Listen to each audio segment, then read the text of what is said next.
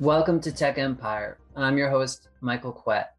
And today we have on the show Jack Poulson. Jack just recently published a report that was covered by the international press called Easy as PAI, Publicly Available Information, about Project Maven, which is famous for the role of big tech giants like Google in supplying technology for the US military. So he's going to tell us all about that report today. And I just want to note that Jack is Executive Director of Tech Inquiry, and he's former Google AI research scientist and assistant professor of mathematics at Stanford. Jack, welcome to the show. Thanks, Mike. It's great to be here. Okay, so you have this report that you just published at Tech Inquiry, and it is about Project Maven. What is Project Maven really? Like, I never heard of it before. What is Project Maven about?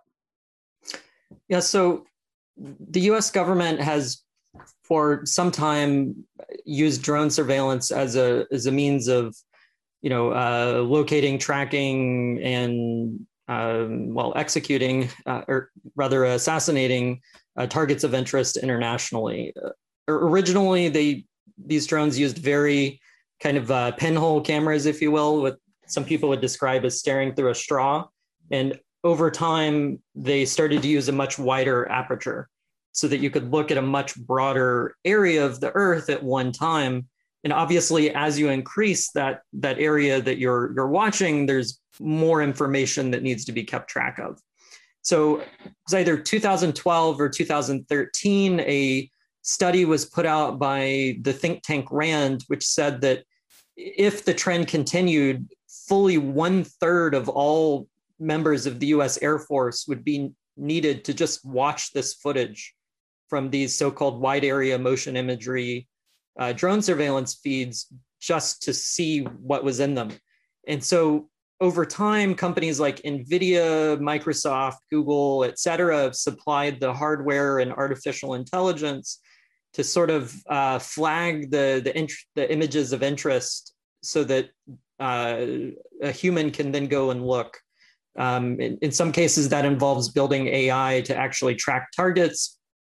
And that was, for example, what Google employees had famously protested and put an end to their contribution to in 2018, which was, I was at the company at that time. And so that's, they have a lot of footage at that point, right? And so the idea would be we can program computers to look for things and identify them, to index them so that you can sort through it and you don't have to watch all of that footage if you're a human. Yeah, and even more than that, because the networks for communicating the footage, in a battlefield are very constrained, there's also the issue of that you can't even keep really a lot of the data because this is being processed, say, on a drone. And so only the kind of images that are of interest will be transmitted for a human to see. And so it's even a bit more than triage. It's actually a determination of what's even kept. Right. So now these protests there were protests at Google a couple of years back. Mm-hmm. And I believe you were at Google at the time. Right. And this is where, before we get to your report, the issue of Project Maven came under the public radar. So what was going on during those last few years? How did that become a big press story? And what did we know back then about what was going on, and what were the protests about? Yeah, so there was a New York Times piece that had a slogan in it that had been proposed by Google workers from a letter, a petition that had circulated internally that demanded that Google not get into the business of war. Now, this was, I think, a much more egregious case of Google getting involved with the military than what had happened before. But that's not to say that Google has not worked with the military in the past. Obviously, they have close connections with In-Q-Tel, which is the venture capital arm of U.S. intelligence agencies. Like, most people think just the CIA, but it's also the FBI, for example. And that's through, numerous companies that Google had acquired, most notably Keyhole, which is what led to, Google Earth and Google Maps.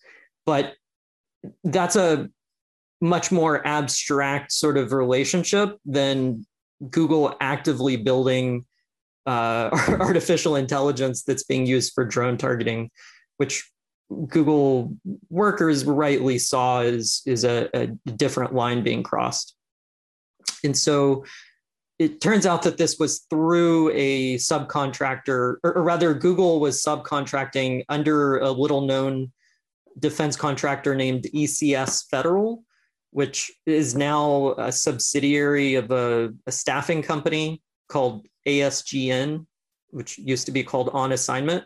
And okay, and before you continue on that, you're going to be talking a lot about subcontracting. So before we move forward on this, Google subcontracting, what does this mean? You're explaining to, like, say, a middle schooler. What does it mean for Google to subcontract something to somebody? Right. So there's a lot of bureaucracy involved with working with the US military, and it can take a lot of time to get the money flow directly to you directly for a task. And so often what has happened is that sort of company whose entire business is working with the US government, like in this case, ECS Federal, will be the primary point of contact, or the prime awardee, if you will. And so they will actually run the contract. So for example, Project Maven, and then numerous other companies will work underneath them. And that allows those companies to, one, not have to deal with so much bureaucracy, but then arguably two, sort of hide their relationship with the US government. And so this has kind of served dual roles. Interestingly enough, Google's relationship with ECS Federal on Project Maven is actually not in public procurement records, though the Pentagon had confirmed it directly to the New York Times in 2018. So Google is subcontracting to ECS Federal? Yes. And does that mean money flows in then to who? It flows into Google and then over to... No, so the Department of Defense would pay ECS Federal, and then ECS Federal would then transfer the funds to Google, for example. Right. So then at that point, Google was creating video analytics for drones as a subcontractor to ECS Federal for the US military. Is that putting it right? Yeah, it's slightly more complicated than that. In most cases, so if you replaced Google with Microsoft or Amazon or Clarify, that is a correct statement.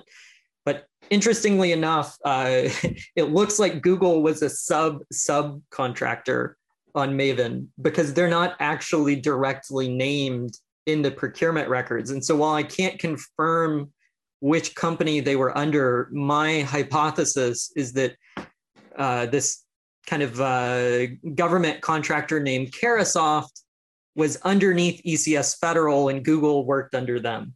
But again, that's conjecture. We know Google was a subcontractor. It's just not clear who they were under.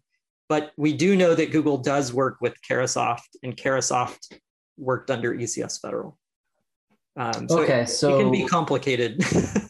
So this is Project Maven. Why is it called Project Maven? Did you ever get any insight on it? I mean, there's all kinds of funny names for these. I mean, there's even a recent one that was announced called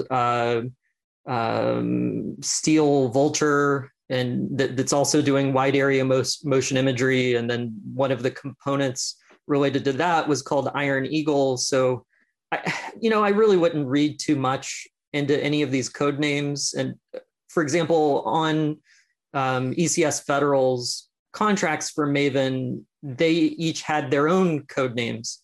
One of them was Avalanche, one of them was Pavement, and one of them was Kubera. which, if I'm not mistaken, is a Hindu god of wealth.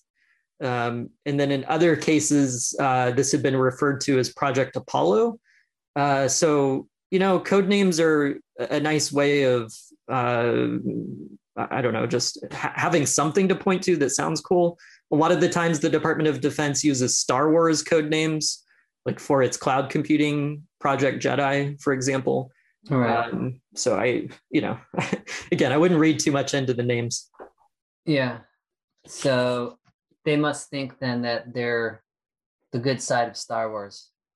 Oh, absolutely. Yeah, there's a guy named Chris Lynch who used to be at the Defense Digital Services that started a company named Rebellion Defense. And that's, the whole spiel of this tech defense contractor, which, for example, Eric Schmidt has backed, is that they're kind of the rebels as opposed to the empire, which is kind of an interesting. Eric Schmidt, who was rolling around with Henry Kissinger and having public speeches with Kissinger.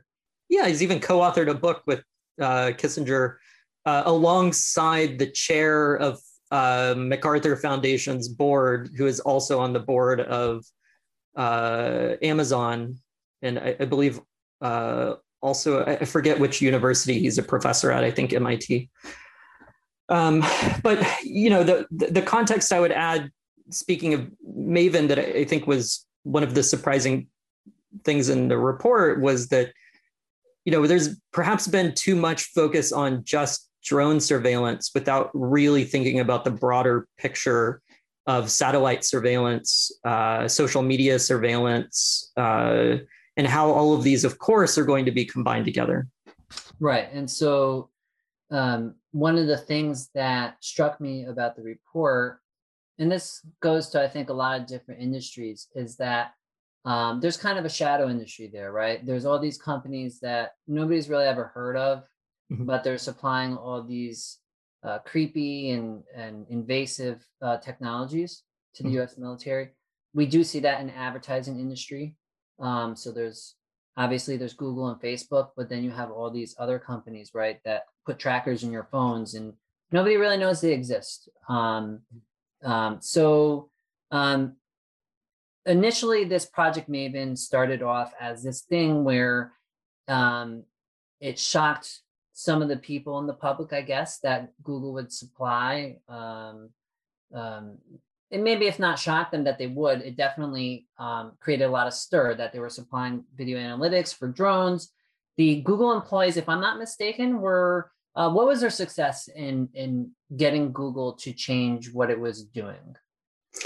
Yeah, so there were protests for months that were sustained. And I would say that there was precedent for the Project Maven protests. You can look up reporting. This has mostly been forgotten, but there was a so-called group of 9 engineers at Google who had refused to build air gap functionality into their cloud computing, which would essentially be a way of separating a piece of Google's cloud from the rest of the internet as a requirement for defense contractors and the US government to use Google's cloud.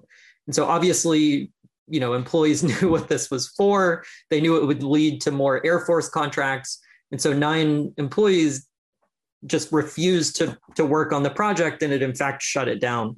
And so it's best to understand the Project Maven protests as in the context of workers having understood that even a group of just 9 employees could block a contract if they were sufficiently, in a throttled or, a very, an area where there wasn't a lot of redundancy for the labor.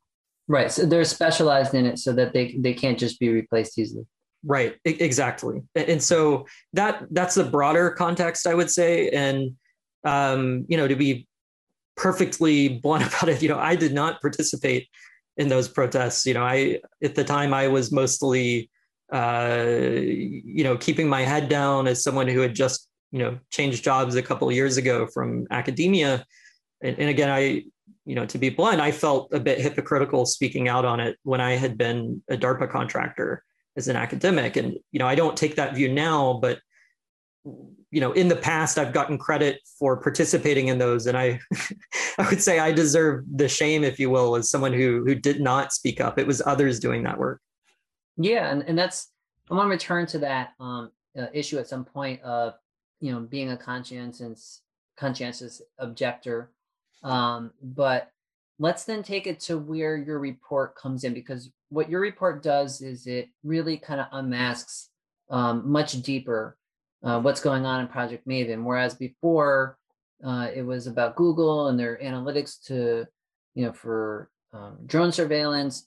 There's actually a lot more going on. It does include other tech giants like Microsoft and Amazon, but it also includes other kinds of tech like social media surveillance, and it includes this kind of shadow industry. So if you were to then say, kind of what is, in its broadest sense, Project Maven about? Yeah, I mean, and this is a fairly public definition. It was supposed to be a Pathfinder project for the Department of Defense to incorporate artificial intelligence into its battle networks. Now, that might sound like a lot of jargon, but basically it was a project to really just teach the Department of Defense how to incorporate best practices and how to work with industry in actually getting real artificial intelligence that they built themselves into a weapon system. And so if you understand it from that perspective, it shouldn't be so shocking that it would interface with numerous other projects. So for example, there's been a lot of reporting over the years of how Palantir sued the US Army to get the contract for its so-called distributed common ground system, which really just think of it as a software platform to kind of integrate and view various intelligence collection feeds by the Army. That actually, you can see in public procurement records, was interfacing with Maven as well. And like I said, this shouldn't be shocking if you think of Maven as just it's kind of the prototype of what it looks like for the US military to incorporate Silicon Valley AI. And we could dig in a lot deeper into how this relates to the so-called third offset strategy, if you like, which used to be talked about a lot, which, obviously came after the second offset and the first offset. And in a nutshell, I'd say the third offset, as proposed by, for example, Bob Work, is that the US military needs to incorporate artificial intelligence to offset the fact that the Chinese military, for example, has many more just humans in it than the US military. And so historically, the US has tried to have a technological lead to make up for its smaller personnel size. And the second offset you could think of is like GPS, precision guided munitions, air early warning systems. And the first offset strategy was actually just small tactical nukes deployed on the battlefield in, say, the 50s. Most famously, there's something called the Davy Crockett that you can look up. And again, none of this is a secret. You can listen to Bob Work give talks. And for anybody who doesn't know who he is, at the moment, he's a principal at a consulting firm called West Exec. And he also co-chaired a committee called the National Security Commission on AI, alongside Google's former CEO, Oracle's CEO, Amazon's CEO, Microsoft's chief science officer. Before that, he was I believe, deputy undersecretary for defense. And historically, it's been the number two, not actually the secretary of defense, who has led these sorts of offset strategies. So let's then take a look at some of the technologies that you reported on here. So you start off with emotion recognition. Mm-hmm. So USSOCOM. Mm-hmm. What's up with this? And then you also have autonomous tanks. What are some of these technologies and the companies involved bringing in here? Location tracking data as well. Yeah, so the case you're referring to with emotion recognition involves a company called Smile ML for Smile Machine Learning. And they actually got their start doing a Pinterest kind of like sharing application. And what they found was that to make their application work well, they really needed to spend a lot of time speaking with potential users. And so they had all these videos of people trying to use their application. And they found that what they really wanted was to get a sense of when people were happy and sad using their application. And so they wanted to run artificial intelligence on their sort of facial expressions. And so that's where this company Smile ML came from. And one of their products is something called SalesSpot, which you can look up, which, for example, is sold to managers of sales teams who can record the webinars or the Zoom chats that their sales workers are participating in to measure, for example, what percentage of the time are they smiling. Now, it's a bit dystopian if you ask me. But they also have an app store app for Apple that I think it's called, I forget the name, I think Match Emoji is the name. And it's actually approved for children as young as 4. And what you do is on the screen, it displays like an emoji of a face smiling or frowning, and you're supposed to match that with your face. Is part of a data collection process to train emotion recognition. And so it's thus maybe a bit concerning that this company has been selling its emotion recognition technology to US Special Forces, which again is a matter of public record. And in fact, part of the reason I even put them in the report was it was a very simple example of a subcontracting relationship where there was just one subcontractor. In this case, it was Smile ML underneath the British defense giant BAE Systems, who then was working under US Special Forces. And so it was a kind of the simplest possible example of the way these nested relationships work. Yeah, so why would the US military want emotion recognition technology? So we have done a Freedom of Information request on what that contract is. So, it would be great to have a full copy to get a better sense of what the exact purpose was. But if you look at the procurement description, it's for so-called ISR, which is intelligence, surveillance, reconnaissance, kind of standard acronym, usually prefixed with like C4 or C5. Anyway, but, there's a lot of video surveillance, like we talked about already, whether that's from drones or, maybe it's even access to another video, maybe a surveillance camera somewhere. And so, of course, if you're close enough, you can see faces. And so it's not such a shock that, the US military would want to deploy facial recognition on those video feeds, which is actually in procurement records for Project Maven, or emotion recognition. Now, to give a caveat, sometimes some of these companies are used for things that are meant to kind of monitor the US troops themselves.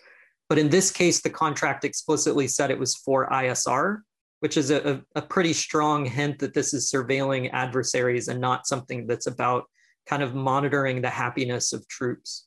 I mean, it just seems a little bit, it leaves you really wondering, right? Like, all right, what are you going to get out of that, right? Like, if you're monitoring an area, I mean, are you going to see that people are angry or sad? Or are you going to look for patterns? I was thinking maybe that, is it on static images? Because I was thinking maybe it could be used for social media data that they pull.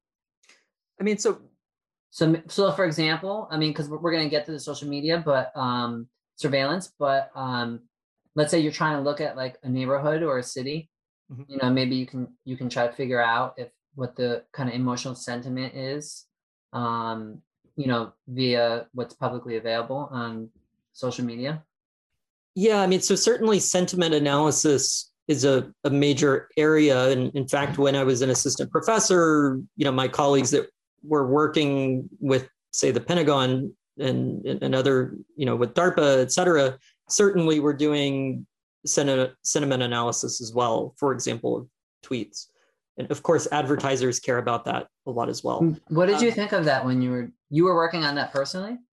No, I did not build those sorts of things. I always tried to stay more on the math side and kind of got pulled into the data science side. Honestly, I never did any data science until I was at Google. I was like I said, a mathematician.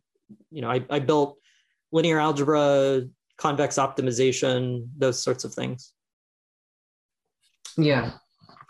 So, but on the point of SmileML and what they're doing, I try to be very, very careful not to make any logical leaps and to kind of do very conservative statements on what is in procurement records. And so for that reason, I don't want to hypothesize too much on what the ISR is that SmileML contributed, but it's fair to say that if you look at all of their products, they include emotion recognition on video feeds.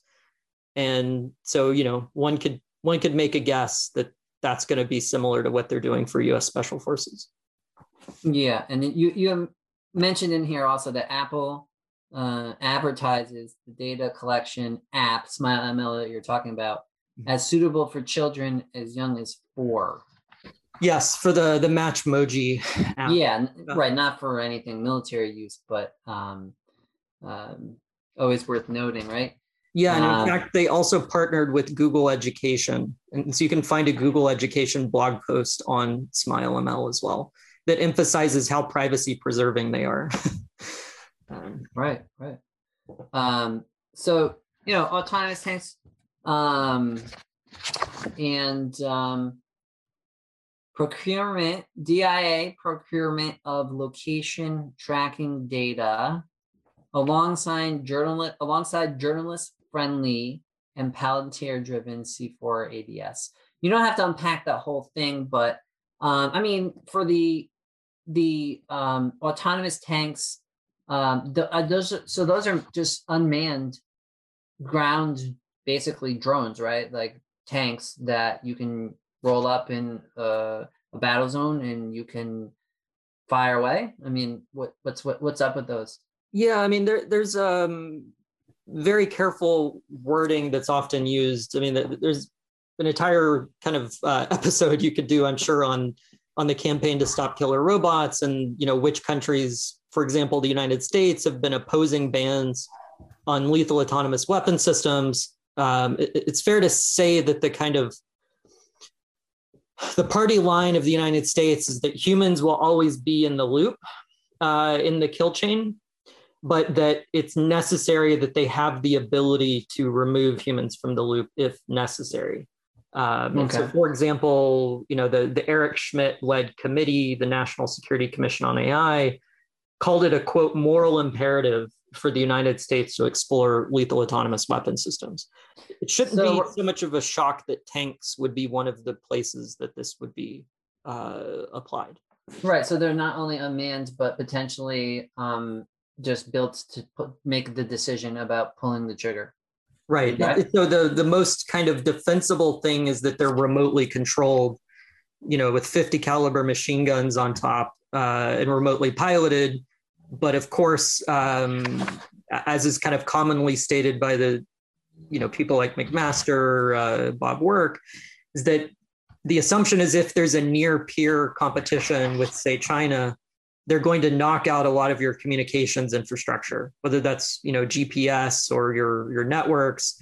And so there's, a potential advantage for your weapon systems to be able to function on their own without the full kind of chain of command, and potentially in the extreme autonomously. So the DIA procurement of location tracking data. So you mentioned this C4 ADS, outfit, innovation for peace. Right. So what's this location tracking technology about? Yeah, so to be careful there, so C4 ADS, their full name is Center for Advanced Defense Studies. Their kind of pitch, at least originally, was that they were going to build kind of a tech platform to incorporate, software from companies like Palantir, and then integrate commercial data feeds from companies like IHS Markit, Windward, et cetera, and then use that as a prototype for law enforcement agencies around the world to combat things like poaching, human trafficking, nuclear weapons proliferation. And if you look at their board, there's numerous people either that just directly came from the U.S. military. There's the former, I believe, CTO of In-Q-Tel is on the board. But I would say that essentially the reason I wanted to highlight them in this report is that they show up a lot in very high profile reporting on companies and nations which are avoiding US sanctions. And they're usually cited simply as a, quote, nonprofit or an organization that is monitoring global security issues. And so I think it's of note that they are actually a subcontractor with a US intelligence agency, namely the Defense Intelligence Agency, as shown in this report. And what they subcontracted on was they were paid $250,000 for, quote, bulk data sets. And so I reached out for comment to C4ADS, and they had no comment on what it was that contract was for, but they kind of gave an explanation that, broadly speaking, they monitor publicly available information, which was a bit funny because I'd already titled my report that before they used that terminology. But the connection to location tracking is that, when there's subcontractors, there can be more than one. In this case, there were 3 companies which sold data on this contract to the Defense Intelligence Agency. One of them was C4ADS, which sold bulk data sets. Another was Xmode Social, which is a location tracking data firm which had been caught non-consensually sourcing data from a Muslim prayer app called Muslim Pro, a very popular app, and they were just taking location tracking data of users. And then the other was a company called Premise Data, which you can think of as kind of a crowdsourced data collection company. And then 2 of the other contractors, one of them was Big Bear and the other was Black Cape. And broadly speaking, just think of them as kind of smaller competitors to Palantir, in that they build tools that you can use to kind of fuse and kind of explore data sets. And so not only was this nonprofit selling bulk data to a US intelligence agency, they were also doing so on a project which also used this location tracking data that has very controversial history. But that company has since changed its name to OutLogic and promised not to do defense contracting anymore. Interesting. So if we're looking at some of this data coming in here, we're talking about location data. You have pictures in your report of some screenshots of like maps where you can be pulling in data for these companies. Mm-hmm. The information, is it being pooled in and pulled in to a giant kind of pot, right? So if you want to think about what some of these fusion oriented platforms do, mm-hmm. If you have Microsoft, they have their Microsoft Aware product, often called Domain Awareness System. That's what it is, a Domain Awareness System. There are other ones that are not Microsoft based, mm-hmm. But that's the moniker people call it. And what they do is they bring in data from surveillance cameras, they bring in data from ShotSpotter acoustic sensors, and they bring in records data. And basically what it is a platform for the police, and they can pull all this information into one big pot. They can take information that used to be in separate silos, mm-hmm. and now they can put it all together in one spot, and they can look through it. They can do stuff with the information. They can try to predict things. right? All sorts of things that they want to just make use of here, thanks to these new digital technologies. So is it the case that there is a kind of platform that is being used by the US military, because you had mentioned Palantir, in association with Project Maven, all this data that we're talking about coming in? Yeah, so I mean, that's a big question. I would say certainly common operating picture is one way to describe what you just elaborated on at length. Numerous companies have been funded for this by, for example, the venture capital arm of US intelligence, In-Q-Tel. Palantir is one of the earliest. Indica, which is owned by Oracle, was another. OmniSci is another. Kinetica, Transvoyant. There's a long list beyond some of the ones I've mentioned already, like Black Cape and Big Bear. There's just a lot of data feeds, and they're much more interesting when you can combine them and put them on a map. And beyond that, there's a style of intelligence analysis that became popular, especially once location data started showing up, called activity-based intelligence.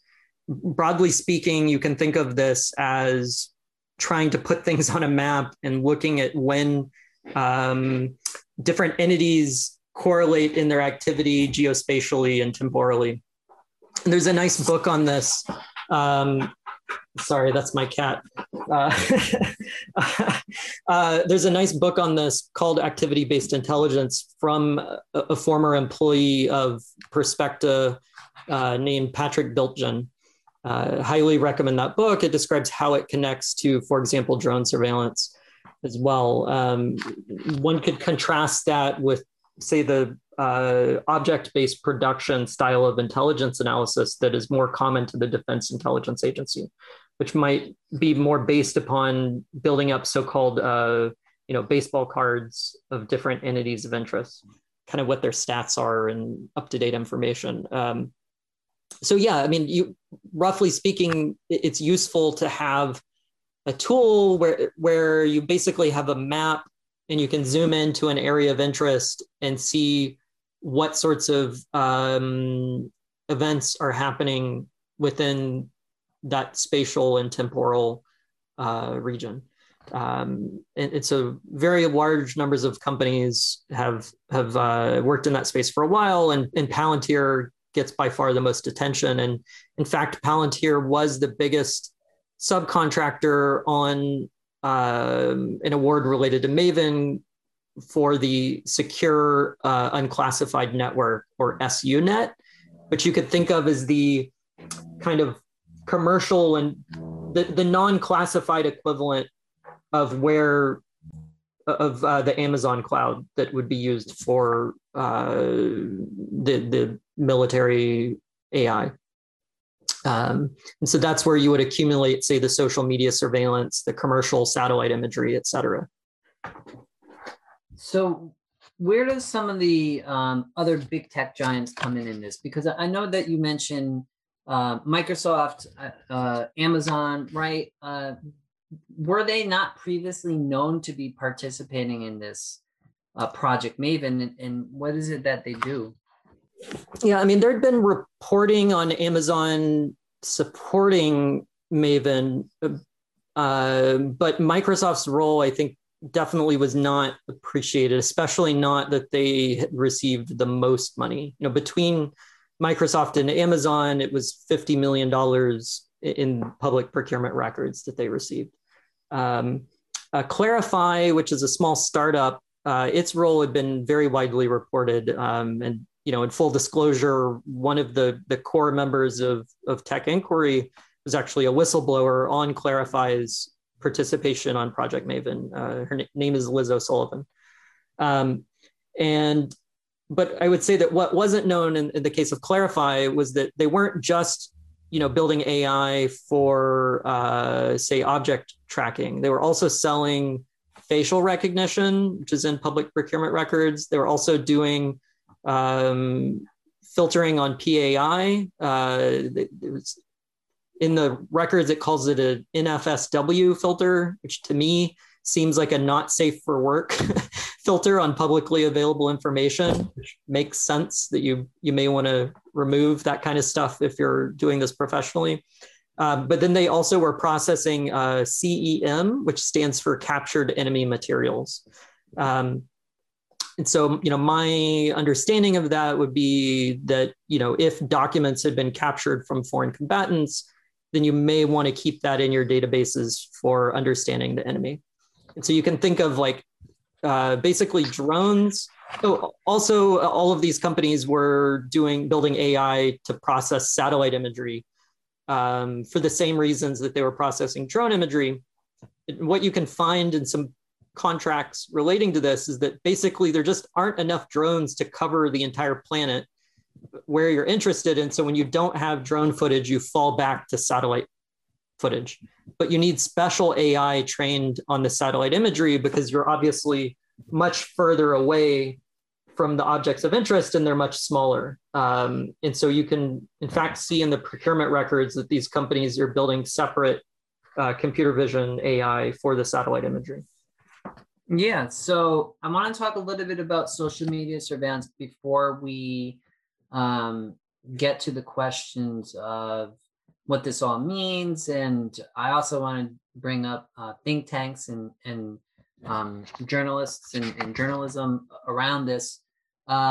Social media surveillance, as you know, I recently did a piece at The Intercept on a company called Shadow Dragon. Right. And what I discovered when I was looking into them, really just through looking at their promotional materials, is that they have a system that they built that pulls in publicly available information, but it kind of goes across many different platforms and websites, not just social media. So if you're at a news site and you have a username and you're happy user 123 there, they can, and you make a comment at a news website, then you go and you have your Amazon wish list and you make that public, which is public by default.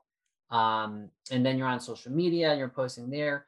What they can do is they can pull all your posts with the click of a button in there, and then they have tools set up to try to figure you out. It can make a timeline of all your posts.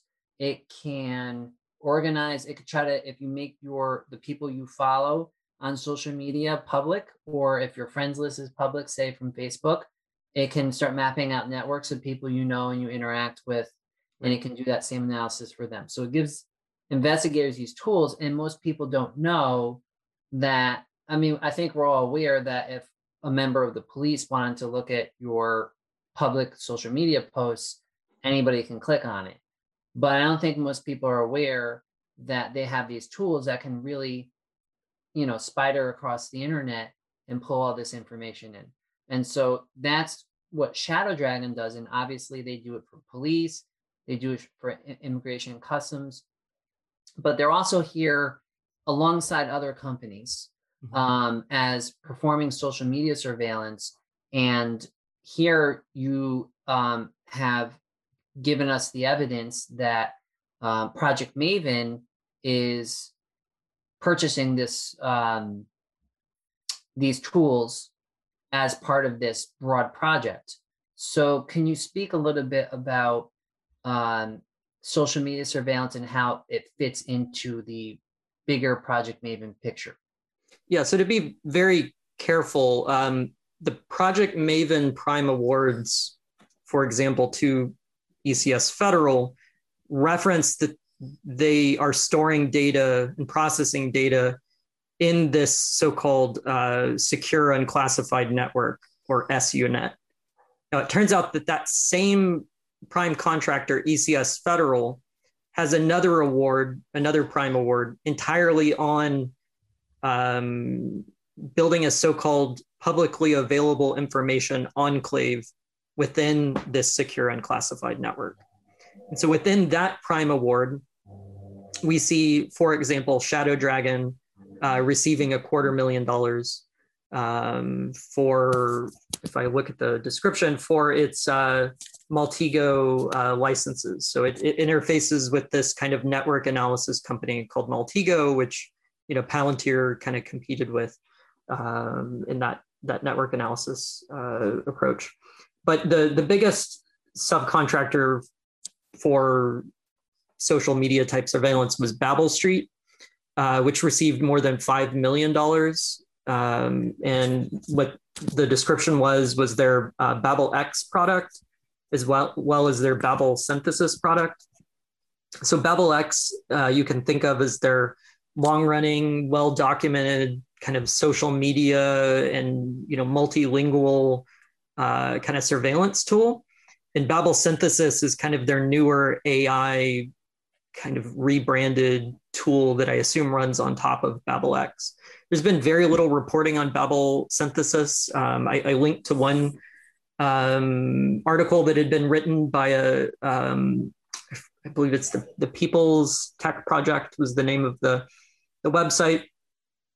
But yeah, this is plainly in the procurement records. You can go to Babel Street's website and you can find detailed diagrams of what the product is. But the company that was the second biggest for selling this type of data was Intelligent Automation Inc., which I haven't seen any reporting on.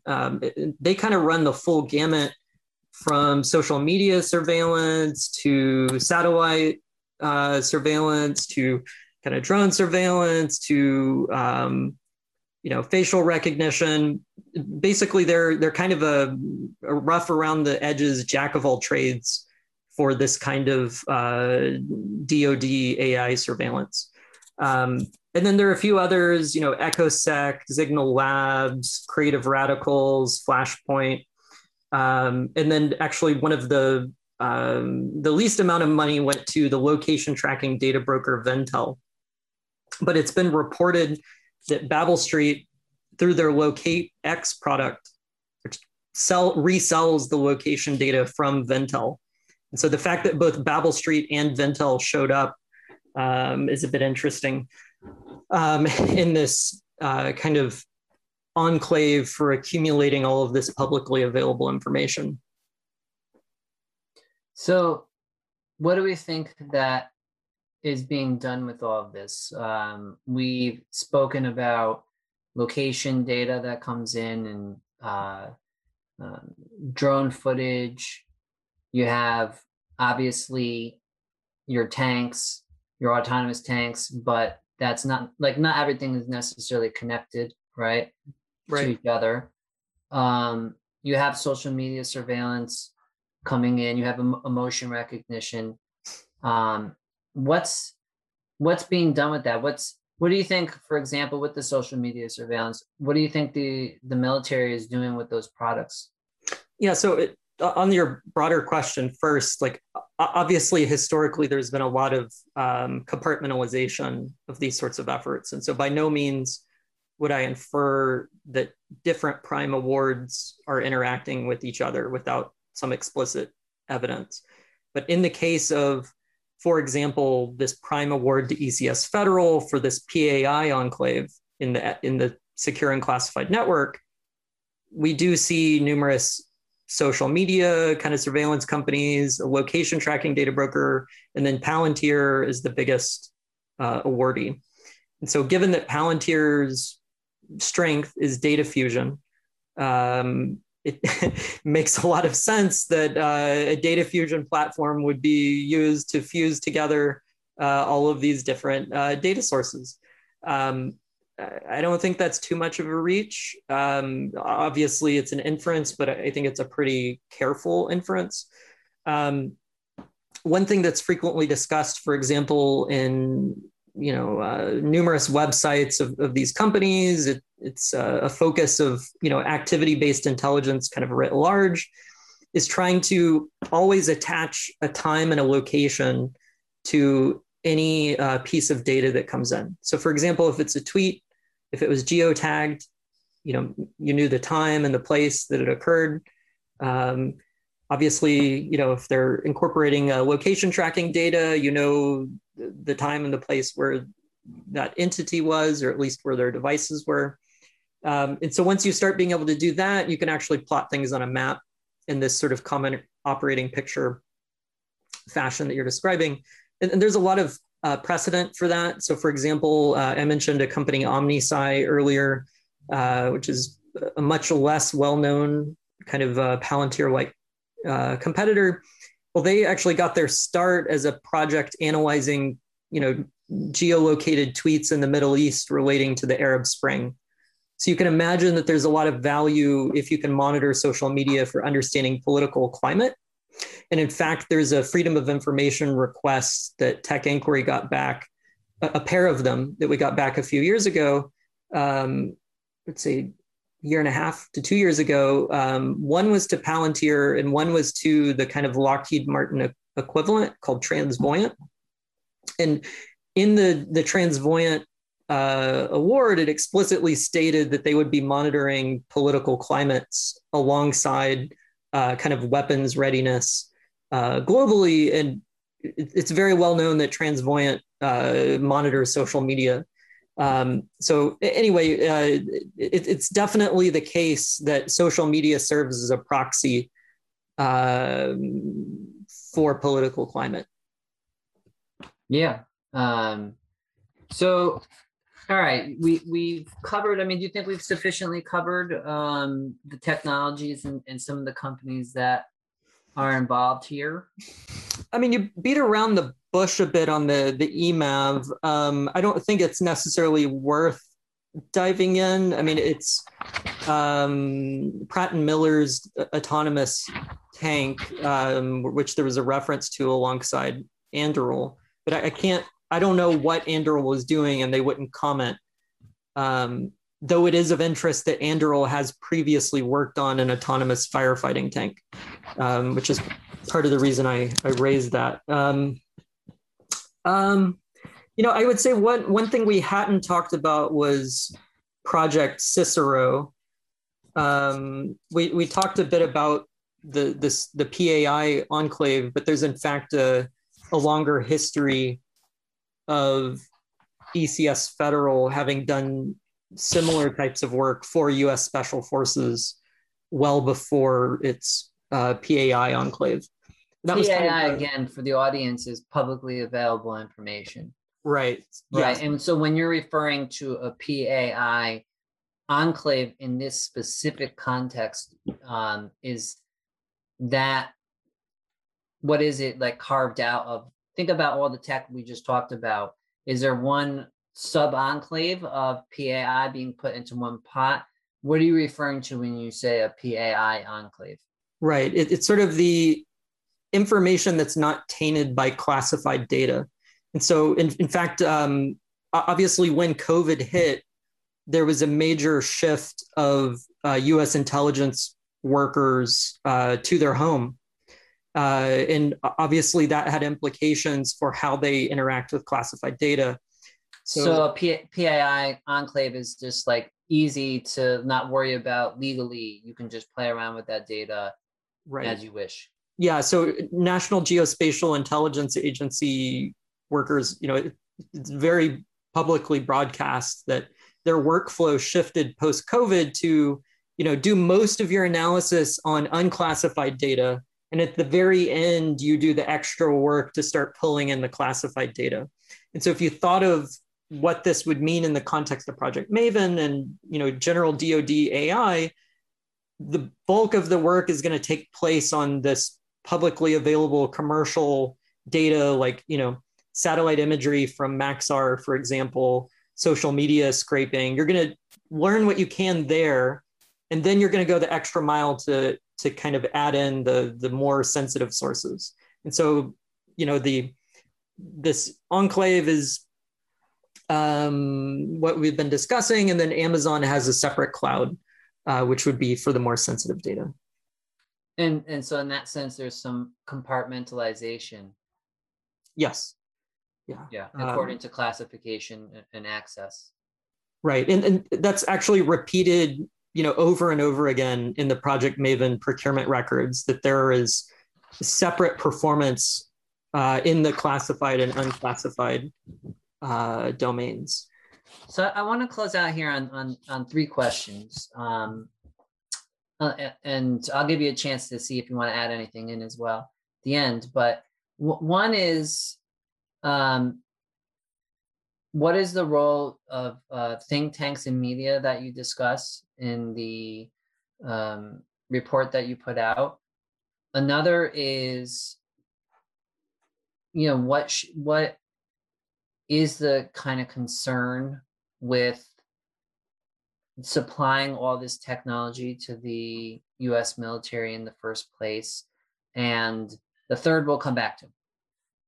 Yeah, so in your first question on the role of think tanks and the media, I think it's pretty well understood that think tanks like the Center for Strategic and International Studies, or CSIS, that they're pretty hawkish. They're widely known to be funded primarily by US weapons manufacturers and tech companies, as well as, foreign governments historically, especially in the Middle East. And often their large percentage of their staff are former intelligence agents, and they're sort of seen as kind of nonpartisan experts for journalists to go to for quote. So I think that with the shift that is taking place over the last few years, which we've already discussed, of kind of a moving from classified data into publicly and commercially available data is kind of the center of intelligence analysis, what we're seeing as well as the emergence of kind of software and data-driven think tanks, like, for example, C4ADS. And so the concern that raises for me is that, they're not even often referred to as think tanks, and they're not as well known as, say, a CSIS. And so I think the public is kind of disarmed as to where they're coming from and what their biases are. And so the fact that, an entity could just be described as a, quote, nonprofit when they're an intelligence contractor built on Palantir and they're being quoted on sanctions avoidance, for US sanctions on US enemies, to me, that, that's an important thing to have underlined. And, these types of organizations smell a lot more like intelligence contractors to me than they do sort of independent nonprofits. So, as I, mentioned to you before, the focus on, surveillance for targeting entities which are avoiding US sanctions actually extends into procurement for Babel Street, which we already talked about. Tech Inquiry got a FOIA back on the Office of Foreign Asset Controls of the US Treasury, in fact, procuring Babel Street's both social media and location tracking surveillance products. And so I think it's kind of worth paying attention to that kind of network between US intelligence agencies, think tanks, and intelligence contractors in the way that they monitor US sanctions avoidance. And very little attention seems to be paid to that in especially, high profile press. Right. And I think we might add that if the Chinese government was doing something like this, there would be a lot of anger about it. Not to say that we should assume that they're not, right? I mean, obviously, foreign governments are pulling publicly available data. I think it's pretty safe to assume, at least. And they have specialized tools to gain access to information that's on the internet. But I guess the underlying assumption is that the United States and its military agenda, its policy agenda is benevolent, and that we're basically the good guys who promote democracy and things like that. So I guess that for me personally is a big part of the concern when I see all these technologies. Not only is it society is evolving in a way that is disturbing right, of peaceful global society, wouldn't really have to resort to all this, but that we know that the world's very militaristic and violent, leading empire is seemingly the master of these tools.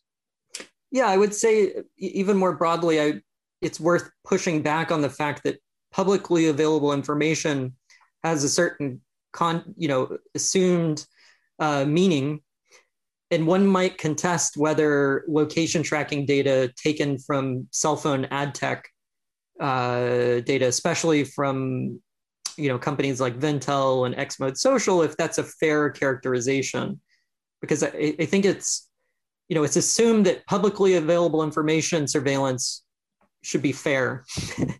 But I don't think that it's fair to be taking people's location non-consensually from their cell phones. And obviously there are severe civil liberties implications there. Yes, I think it's there's a narrative that somehow China is the only nation that does sort of extreme surveillance.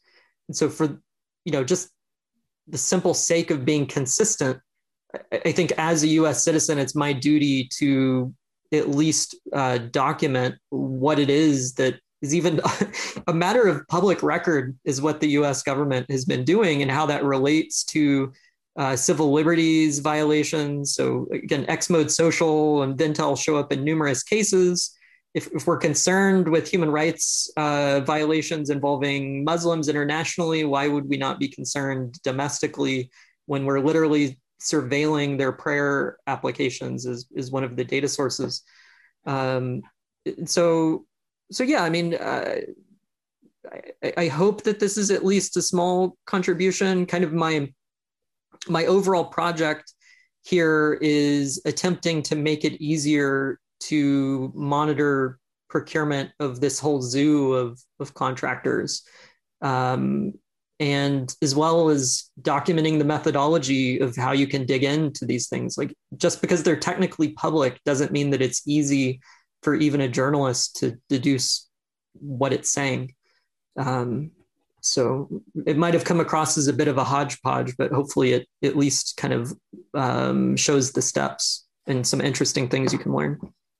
For sure. And on the, China question and Muslims, it's interesting that people tend to lose that the United States military was rounding up people in Iraq, people in Afghanistan, scanning their eyes, scanning their biometrics, right, as they were under a military occupation. And so when the United States claims to be standing up for Muslims in the world, it's kind of, to me, comical, because if you look at what they've done to the Muslim world over time, it's kind of extreme and very repressive. I want to maybe close out on this question.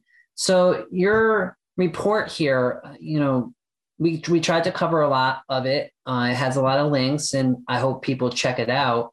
But we also put it into, we cover some of the broad contours, and it's gotten a lot of attention in the international press, and it's been really favorable. And I think you've done a great service to the public in doing this work at Tech Inquiry and publishing this.